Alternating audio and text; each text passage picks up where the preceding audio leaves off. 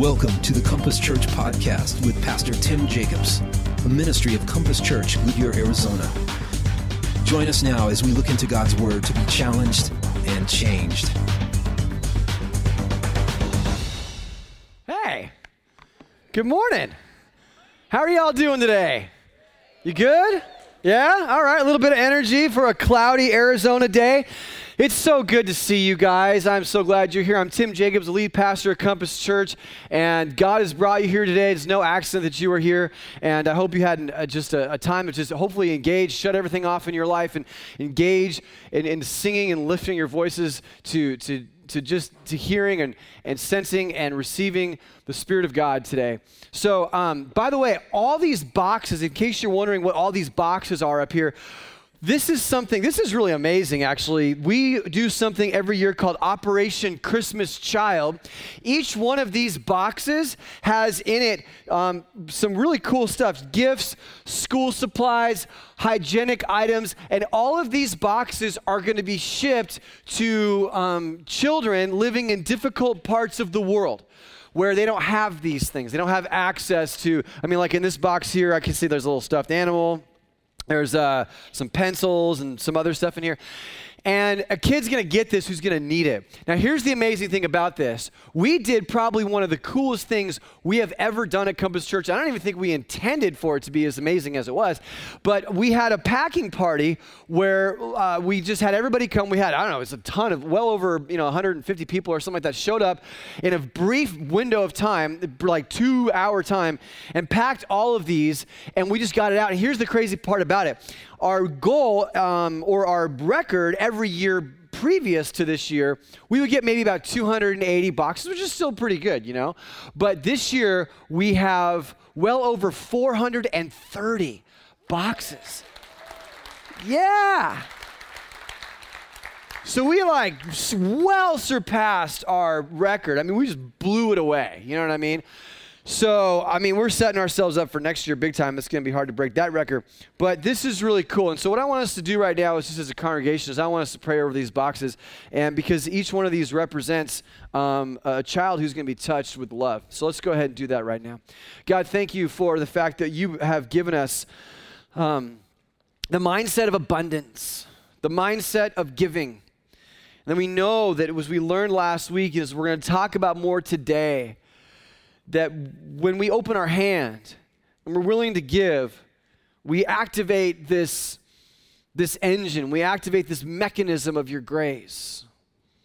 And so because of the generosity of the people of this church and you working through individuals, children will be changed. They will be seen as, they will be recognized as important. As we learned in the video that we saw over the last several weeks, kids that had to share toothbrushes with each other and didn't have the resources will have a box that's for them and only for them. And the message would be one of grace. The message would be one of love. The message would be one of you are valued. And God, so I pray for each child that will receive this box, that it would be more than just the gifts inside, but it will do something to their soul, that your Spirit would use this box to awaken them to your love. And that somehow our feeble efforts could begin that process of reconciliation, bringing people back to where they need to be, and that is to know that they have a Creator who loves them, even despite the difficult situations with bad governments and lack of resources and challenging areas and family problems and everything else. This would represent that goodness and that holiness of you and expressed through your Son, Jesus. In Christ's name. Amen. Cool, man. This fires me up. You guys did an amazing job, so you should all pat yourselves on the back for that. If you have a Bible, turn with me to 2 Corinthians chapter 9. Now, last week, we had a little issue. I don't know if you were around for this, but apparently what we learned was we had a little backflow test earlier that week with our water, and one of the valves got stuck, and we didn't know this. And so we didn't have any water last week. So if I think this is kind of all happened in first service. because I got the word right after that we had no water on the campus. So like we had to put out of order signs in all of our bathrooms, and it was kind of terrible, you know? And that's the last thing you want is a whole large group of people on a campus with no bathrooms. And then to add insult to injury, you know, we have this giant overflow sign on the wall. So I just thought it was funny. It was really awkward, especially second service, because I'm trying to explain about the bathrooms, and I'm talking about how, you know, God brings in resources, and there's a flow, you know. There's a flow of resources in, and it has to be flown out, you know. And so it all works well when everything's flowing. And I'm like, man, I might as well just show a video of a waterfall, you know, on stage. It's the power of suggestion. I'm probably killing all these people. So anyway, it cracked me up in my strange sense of humor. But I can assure you that the water problem is fixed. You can go to the bathroom as much as you want on our campus today, and everything should work just fine, at least on our end. So, yeah, we're going to have fun today. So, we're going to continue with our theme of generosity. And what's going to happen here, I'm going to read this little section of Scripture just so you get the background. What's happening is there's the churches in Jerusalem that are experiencing extreme challenges economically. They don't have very much at all. This is due in part to the fact that there was a lot of persecution by their fellow Jewish brothers and sisters. Remember, these are Jewish converts to Christianity. The Jewish powers that be didn't like this very much, and so they made often, not all of them, but the ones in authority would make life difficult for them. The Romans taxed them very heavily. In general, I mean, taxation was rampant everywhere, and but when you compound all these things, then of course there was a famine that had come into the land, and so there was a large degree of difficulty that the Jewish Christians in Jerusalem were facing. And so Paul is going around on a tour of the churches he has planted, and he's trying to get relief, starting basically his own, you know, Operation Jerusalem child, basically, is what it is. He's trying to get relief sent back to these people. And so he's talking in 2 Corinthians to the church at Corinth, which is in the city of Corinth, which is in modern day Greece. And he's talking about the Macedonians who are up the north a little bit. There's a group of churches up there, and he says, hey guys, the Macedonians, they've heard about the Jerusalem church situation, and they have given up out of their poverty, out of nothing. They've given everything they have. In fact, they begged to be a part of changing the situation of the Jerusalem Christians. And so we talked last week about how when you give, you can actually change the world. You can actually change situations because it's material that you are making a true three-dimensional difference in the world. And so the Macedonians were begging to be able to do this. And so now what's interesting is he kind of turns the tables in chapter 9 on the Corinthians and says, hey, you know, guys, I told you that the Macedonians were excited about giving, but here's the deal. I kind of told the Macedonians that you are excited about giving and that you've been excited about it for some time. So what I'm going to do is I'm sending an advance team to Corinth to make sure that when I come and we collect this money to give to the church in Jerusalem, that it's ready to be taken, that you guys don't have to run back to your house and you have to go get it from this account and that account. So I want you to prepare it and have it ready. And he says, because when I come, I'm coming to Macedonia first. And so if some of these Macedonians were to come with me and they were to see that you're not ready to give, then it kind of makes me look bad because I told them you were ready to give. And then they were kind of, you know, so it's kind of embarrassing for everybody. So this is what he's saying at the beginning. And I want us to read this. And there's a reason why I want us to understand this part of Scripture. So this is what he says. Now it is superfluous. Superfluous, by the way, means unnecessary. So someone last night was like, what does superfluous mean? It means unnecessary. For me to write to you about the ministry for the saints, that is, the people in Jerusalem. For I know your readiness, of which I boast about you to the people of Macedonia, saying that Achaia, which is in Corinth, which is the area of Corinth, has been ready since last year.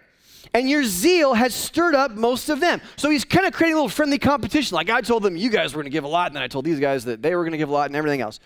But I am sending the brothers so that our boasting about you may not prove empty in this matter, so that you may be ready as I said you would be. Otherwise, if some Macedonians come with me and find that you are not ready, we would be humiliated, to say nothing of you, for being so confident. So I thought it necessary to urge the brothers to go on ahead of you, or go ahead to you, and arrange in advance for the gift you have promised so that it may be ready as a willing gift, not as an exaction. So we're not going to do a shakedown here. We want you to have time to think about what you want to give and the right attitude and the right amount so we can have the right outcome. Now, I just said those three words, attitude, amount, and outcome. And those are the three things we're going to talk about today when it comes to giving. But the reason I wanted to give you this background and read this first part of 2 Corinthians chapter 9 is, first of all, if you didn't have the background, you wouldn't really understand what in the world he's talking about. It's kind of white noise, right? It's like, what I don't get this. But second of all, so as you're reading in your devotional time and your own personal time, you can understand what the scripture's saying. But the second reason I wanted to go into this background is for this reason, that giving financially to the church to advance the gospel has always been a part of our Christian practice. You can see in Scripture from the very beginning that giving to the church for the purpose of advancing the gospel, for the purpose of moving ministry forward, for the purpose of God using it in ways that are very strategic, has always been a regular part of Christian practice.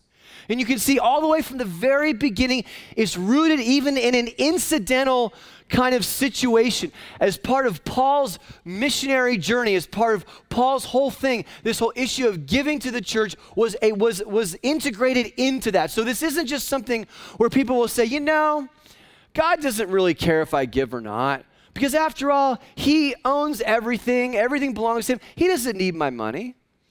No, from the very beginning, we're seeing a pattern in the New Testament of people giving to each other. And as they do, relationships are being formed. Things are happening. God is moving the pieces on the chessboard as people open their hands and allow themselves to be generous. God uses that generosity to do amazing things. And so, but again, as I said before, the question is, how should giving be done? So we want to talk about the amount, or the attitude, the amount, and the outcome.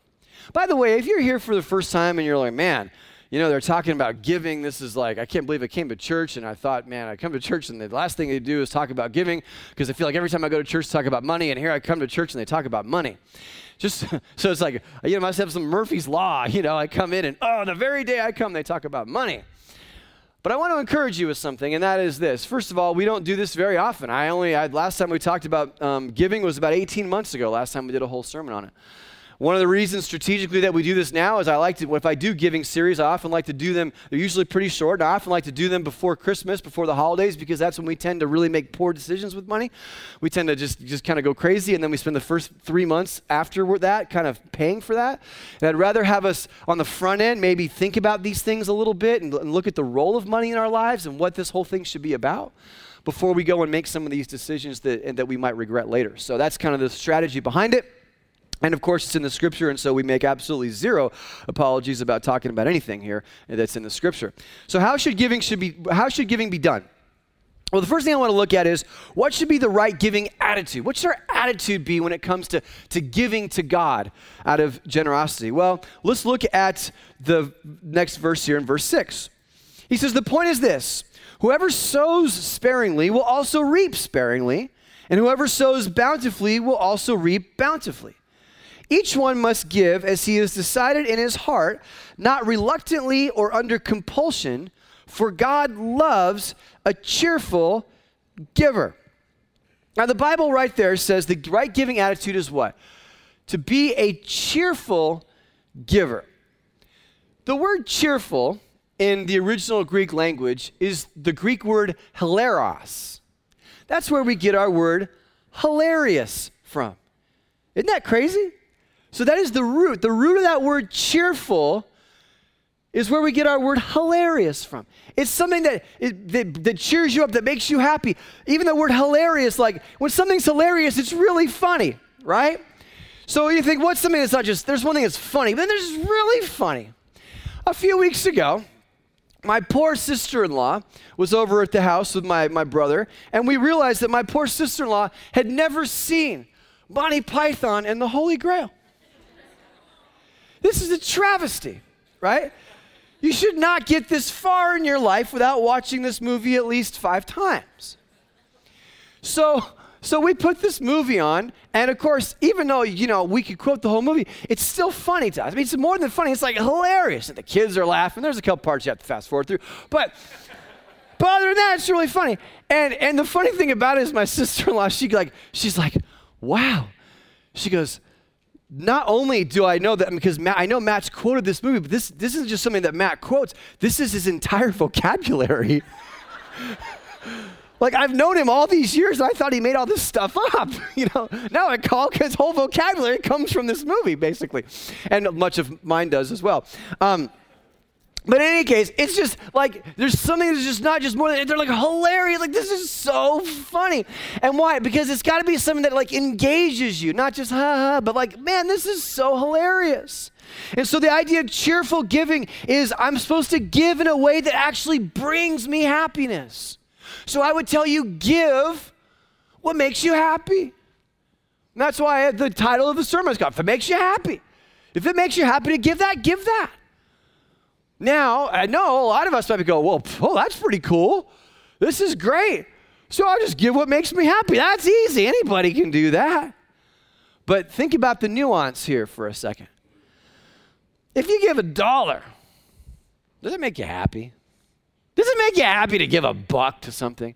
I mean, like we talked about last week, when you are at the retail store and you buy a bunch of stuff, and then you get to the little check stand and they ask you, hey, would you like to round up to the nearest dollar and donate your 36 cents to some charity? Doesn't it really make you happy to do that? I mean, do you feel like really good in your heart after you've rounded up and given the extra 36 cents? Do you get on the phone in the parking lot with your basket on the way out going, honey, you just can't believe my heart is just so like lifted and wonderful. I feel great. I gave 36 cents. Nobody does that. The only reason that you do it, oftentimes, to be honest, is because you feel bad saying no. Because it's 36 cents. Like, fine, whatever, right? I don't even know what charity it's going to. I mean, it could be like the Human Fund from Seinfeld, I mean, I don't know what it is, but they got a little kid in a little picture, and you're like, you look at the kid, all right, here's my extra. But it doesn't really do anything for your soul. And so the twist here really is this. If we say, give what makes you happy, if give in a sense, this hilarious generosity where you're actually engaged in it, it's going to have to be something that reckons with your soul. It's going to have to be something that changes you. Where you go, you know what? If I give this is going to have a significant impact not only on the person receiving it, but on me. This is going to change me. And every single one of us knows what I'm talking about because you've all been in a situation where you've like, here's $1 and whatever, you go on with your life. But there's other times when you're like, you know what? This is significant. This is significant. This is a big deal. And it changes you. Now, ladies, I know that the man in your life, your husband, your boyfriend, when he does something nice, let's say he brings you some flowers, right? And you like flowers and he brings you flowers. But when he does that, do you want him to go up to you and go, hey, honey, I've found these flowers and they were on sale, So I figured, why not, right? And I know you like flowers because that's your love language. And if I don't give these to you, then you're going to be like, oh, he doesn't do anything for me anymore. And so here you go. Here's some flowers. And walks away. Now, you like getting flowers, but do you like getting flowers like that? Oh, no. Now, he may be thinking, I got flowers. I may get some more attention in the bedroom tonight. Is that going to happen? Oh, no. You get flowers like that, guys, it's like worse than not giving flowers at all. You just don't do that kind of stuff. You got to have the right attitude. Here you go, honey. I would have paid double because it's you. I'd have paid triple, right? Because it's you.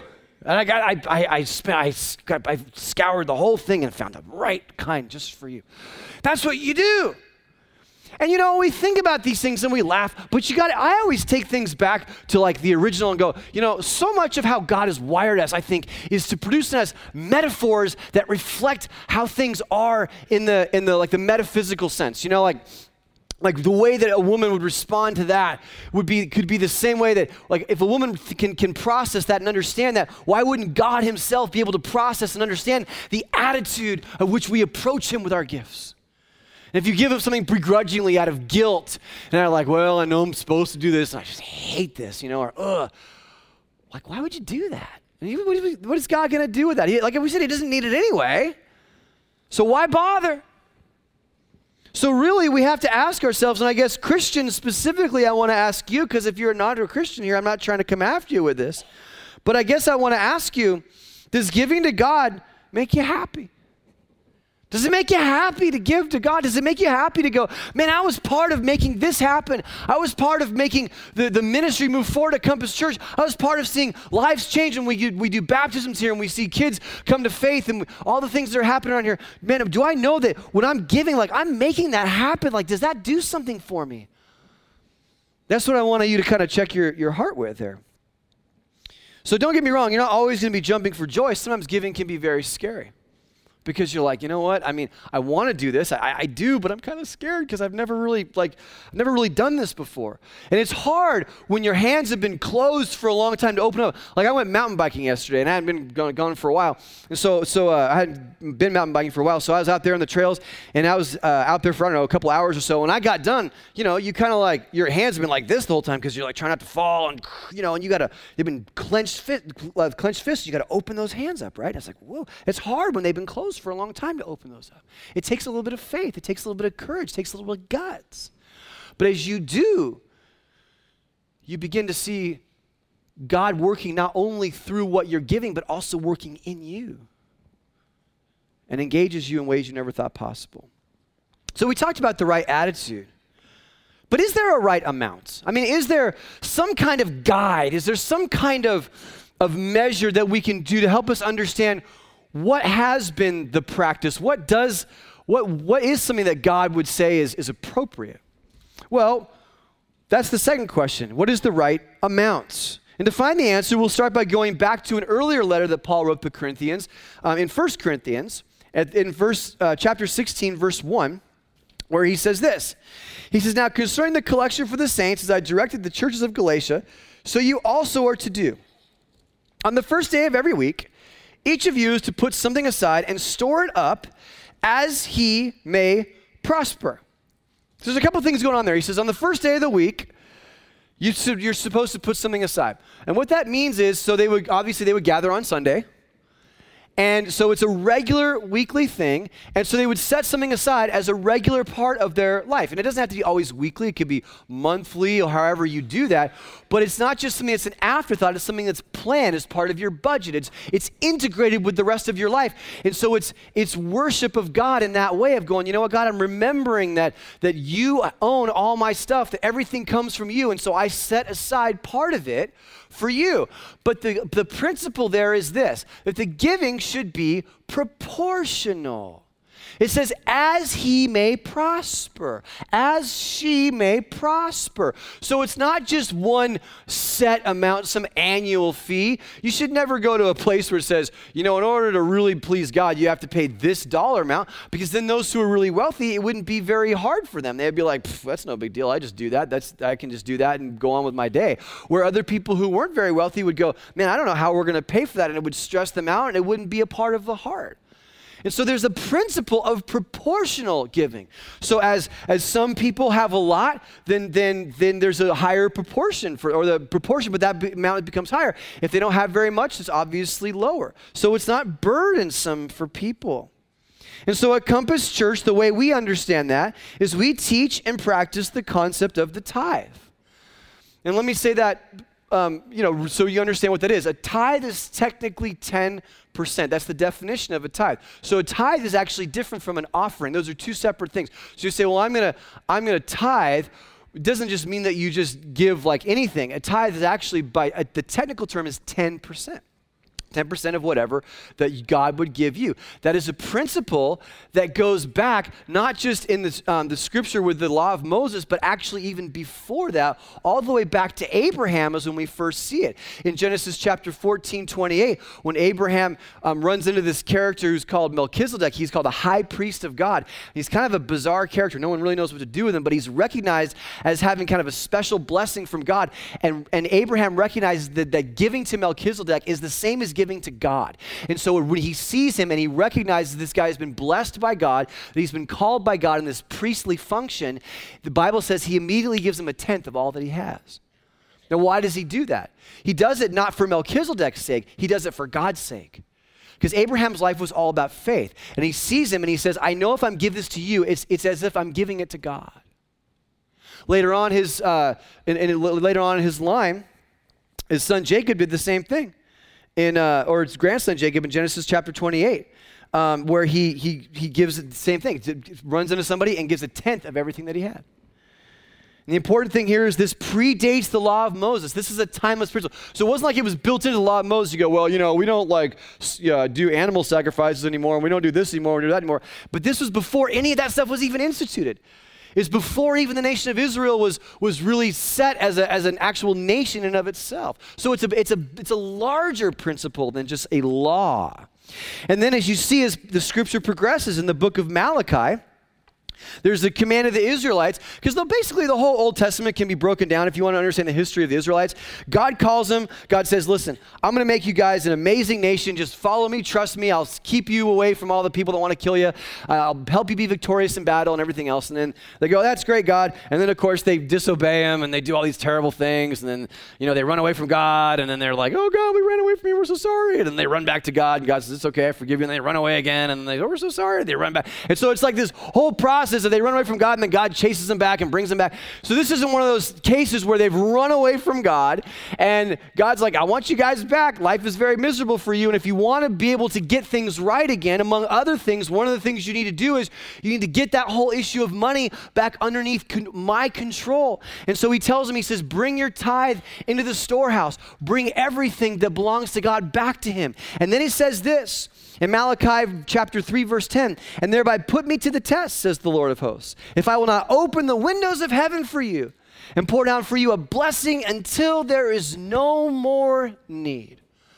Now, it is true that it's an Old Testament promise given to those people at that time. And you can't always be presumptuous and go, if I just tithe, then I'll never have anything to worry about financially my whole life. I don't think we can be that presumptuous, but I can tell you this, that God can do more with your 90% than you can do on your own with your 100%. You just got to hear that. God can do more with your 90% than you can do on your own with your 100%. And I wouldn't say this after being in ministry for 20 years if I didn't have rich old dude after rich old dude after rich old dude come up to me over the years, in my years of ministry, and say, Tim, you know what? I'll tell you, that whole principle of the tithe, I can swear by it. It works. And not because they just simply got wealthy, but because it just meant that over time they practiced tithing and it didn't hurt them in the long run. Yeah, it hurt them in the short run because they could have taken this money and went and did this. But over the long run, what happens is they found that their whole rest of their financial world was brought under control because they realized that God was not engaging merely in the 10%, but in all of their stuff. And so they're going, we have to look at everything God's given us and say, where's the right direction that this money should go? And how much should we really be spending on this? And what about this debt over here? And so all of the money becomes an act of worship to God, not just the 10% that they give. But that's what catalyzes it and starts it. And I'm just telling you, I've never had a guy come up to me or a woman later on in years and say, the worst thing we ever did was we parted with that 10% throughout the course of our lives. Imagine how much more wealthy we could be. I've just never heard that. And so we see this throughout Scripture. We see it, in the New Testament. There isn't like a hard and fast, you must tithe, but we see the influence from the Old Testament carried into the New Testament. In fact, even in 2 Corinthians 9, what's really happening is there's a special offering that's been taken up for the saints in Jerusalem, okay? And that's why it's really done out of a heart of generosity. Now, I want to tell you something, just so you understand what's going on here. The chair you're sitting on, the lights that are coming down on me here, the building that we're in, everything that you see, none of it came out of people's regular giving. Everything that's built here came out of what was over and above what people would normally give. So people would say, I'm going to practice the tithe, but then when we did a building campaign, they said, we're going to do over and above that. So here's our 10%, we're to go over that. And so all the new stuff that we built, our next initiative, we challenged people. We said, hey, bring your tithe, But then on top of that, if you want to, you don't have to, but if you want to, and people did, and people gave. And so all the stuff that you see, the capital projects that we've done, have all been things that people have done over and above that. And that's an amazing thing when you think about that this isn't just something that we said, okay, well, we have the money now, let's do it. No, we went to you guys and we said, hey, listen, this is what we want to do. Do you see the vision? And you gave generously, and that's why we have what we have. That's powerful. And again, it goes back to that principle of saying, hey, you know what? You may not make a whole lot of money, but you say, I was able to do that. And I'll tell you, again, after being in ministry for 20 years, and over time, you start to like learn things, as you get older. Like you learn that when you start growing a beard, it comes in gray. And you're like, what's that about? Okay, I don't feel like that should be the case, but well, I figured why not? It's November and whatever. So it doesn't look that great right now, but who knows, maybe a few weeks. But the point is that you learn things over time, right? Because you start getting older. And the amazing thing is, like my wife and I talk about, we've always, God's always taken care of us. We've always, in my time in ministry, I've always been paid well by churches. Not extravagantly, but I've never complained about it. So I'm like, oh, this is terrible. I've always felt like the church has been generous with me. And we haven't been perfect in our giving, but we've tried over the years to be consistent, okay? And when you start adding up after 20 years, how much money that just our family alone has been able to give to the ministry of God, you start doing the math, you're like almost in that, I don't want to be too specific necessarily, but you're talking almost that 6-figure range. And you're going, that's crazy. Like to give away that amount of money over time to God, that's really cool. And I only say that because for a lot of us, that would never be on the radar screen to think about, let alone like having that much money to save, but then even giving that much money away. Can you imagine how wealthy that makes you over time to be able to be in a position with God in faithfulness to say, God, you have empowered me to give amounts like that over time to see the ministry of God build. That's what I'm saying. There's just things, and that can't be undone. Those are treasures that are put in heaven. Those are seeds that are sown in heaven. Because you say, God, you know what? Rather than just simply wasting this money on myself and my own wants, I actually set these aside for you because I believed that it was better served for you. It's just kind of interesting stuff to think about. And then finally, what will we say is the right giving outcome? What is the giving outcome? Well, I would say this. Giving leads to abundance in everything. It leads to abundance in every part of your life. And by the way, this is a lesson that we're all still learning. I'm still learning. Look at verse 8. And God is able to make, listen to this, all grace abound to you, so that having all sufficiency in all things at all times, you may abound in every good work. He likes the word all. Like, you have everything you need, all things in all times, all sufficiency. As it is written, going back now to Old Testament writing, he is distributed freely. He is given to the poor. His righteousness endures forever. And then he drives it home even further. He who supplies seed to the sower and bread for food will supply and multiply your seed for sowing and increase the harvest of your righteousness. What is that? That's that pipeline. So as you're throwing it out there, God continues to bring in more and continues to bring in more. As your hand is open and it's flowing out of your hand, more is dumped into your hand. Because you've ignited this engine. You've become a cylinder in this supernatural economic engine that God uses. You will be enriched in every way, to be generous in every way, which through us will produce thanksgiving to God. The more you give, the more God supplies what you need so you can give more. Now, by the way, I'm not certainly saying that I've said this like 100 times.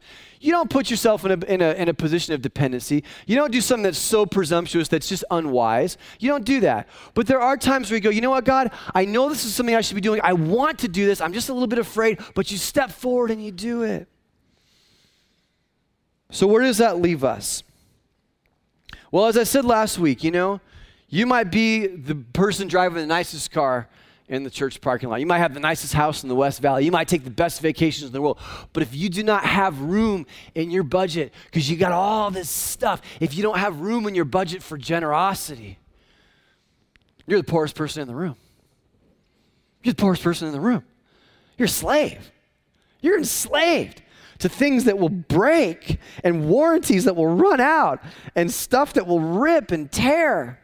You're a slave to all that stuff. That's no fun. At the same time, there are people in here I know who are in jobs and career fields that don't pay very much, but they love what they do, and they're extremely generous. And I tell you, it humbles me. It blows me away. It makes me, and I don't really know what people give specifically, but there's sometimes things that'll slip here and there, and you're like, whoa, I didn't realize that person was that committed financially. That's crazy. And I'm humbled by it. And it teaches me, it challenges me. Because some people, there's so many people here who just have hearts that are just amazing. And so more than anything else, thank you guys, because you teach me. And I love watching your faith. So let me tell you, here's the deal.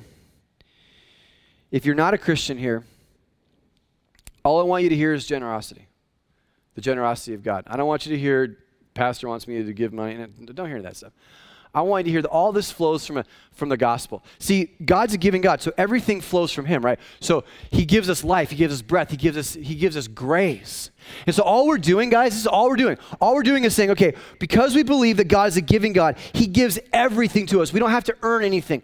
The Bible says, for it's by grace we've been saved through faith. So I don't try to earn my way to heaven, like earning money or earning credits. No, I've been given heaven by God because of his grace, because he stood in my place and took my punishment on the cross for me. And I'm telling you, like, people don't get that. That is absolute truth what the scripture says, okay? So Jesus has stood in our place on our behalf.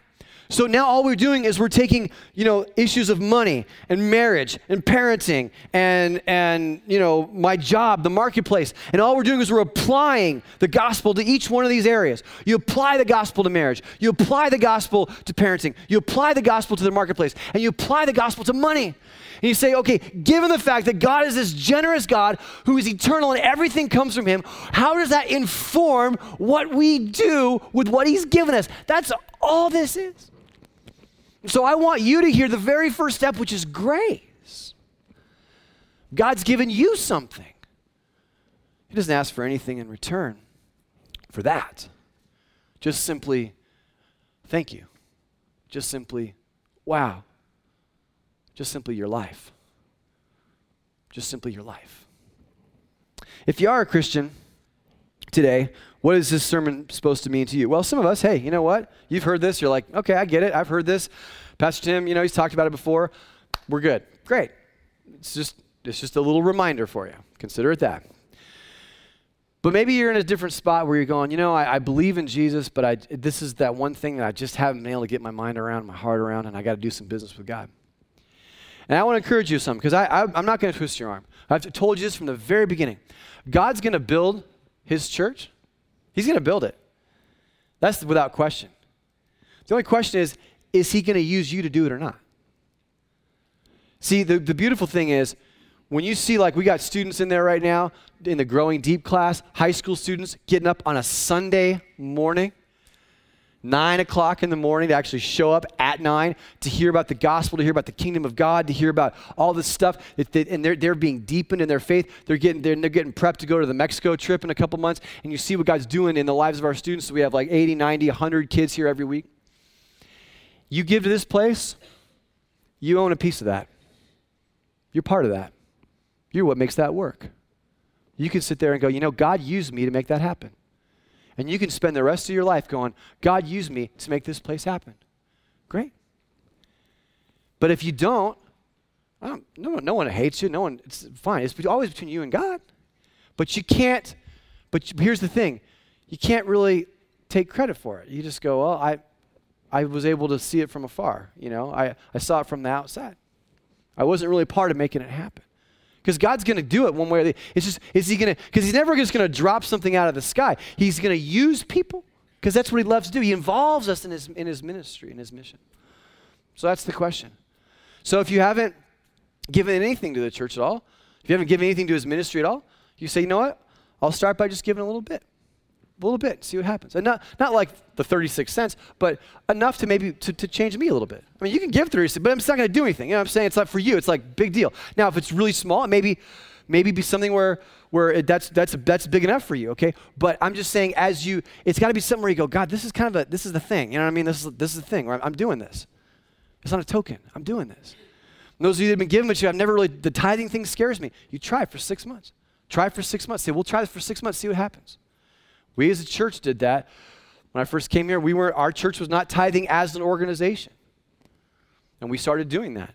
And one day we went from giving 2% to missions to giving 10%, setting aside 10% for missions in 1 week. But it hit 8% increase in 1 week during the economic downturn back in 2009. And God didn't give up on us. And we said, watch us. So all this is for you to think about. This is totally between you and the Lord. I'm just giving you what the scripture says. But I guarantee you that as you do this, you will change in your own heart. As you do business with God, there's going to be a discipline that comes in your life that's going to bring greater joy than whatever mismanagement of funds could do for you in the short run. That's basically what I want to share with you today. Let's go ahead and bow your heads and close your eyes. For just a moment, I want to get just you and God for a second. Just you and God. If you're here and you're saying, you know what, man, I know this is kind of a strange time, but you know, you talked about money. You might say today is the day that I want to surrender my life to Jesus. Because all this is about generosity. Maybe you've been coming for a few weeks, but today is the day where you go, you know, God, I want to give you my heart. So right where you are, would you tell him that? Say, God, I know we talked about surrendering my stuff, but I need to surrender my heart first. And I've been living in a way that's destructive. I've been living apart from you. And today, I want to turn that around. I want to do business with you. Today, I'm ready to call myself a Christian. Today, I'm ready to stop messing around. I want to know grace. I want to experience grace. I need grace. Tell him that. Surrender your life to him today. And for the rest of us who call ourselves Christians, who've already made that decision, do we need to re-surrender our stuff? Has it been controlling us, stressing us out to the point it's really become a God? Say, you know what, God? I need to bring this under control, under your control. And so, God, help me to open my hand.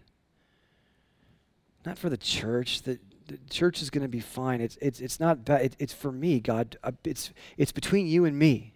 It's between you and me. Would you open my hand? I want to live free.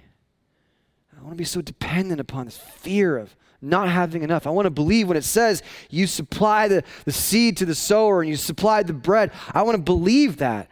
I want to live like that. I'm tired of just reading that and saying it doesn't apply to me. Maybe I need to have some conversations with my spouse. Figure this thing out. God, it is a tough subject. And yet at the same time, it's something that you've given us a clear path forward. You've given us clarity on. You've given us a challenge. And so that we might experience you a little bit more. Experience what it's like to be on mission with you in this area of our lives. In Jesus' name, amen. Thanks for joining us today. Why not ask God to change your life so you can go and change your world for him? To find out more about our church online, go to www.compasschurch.info, and we'll see you next time.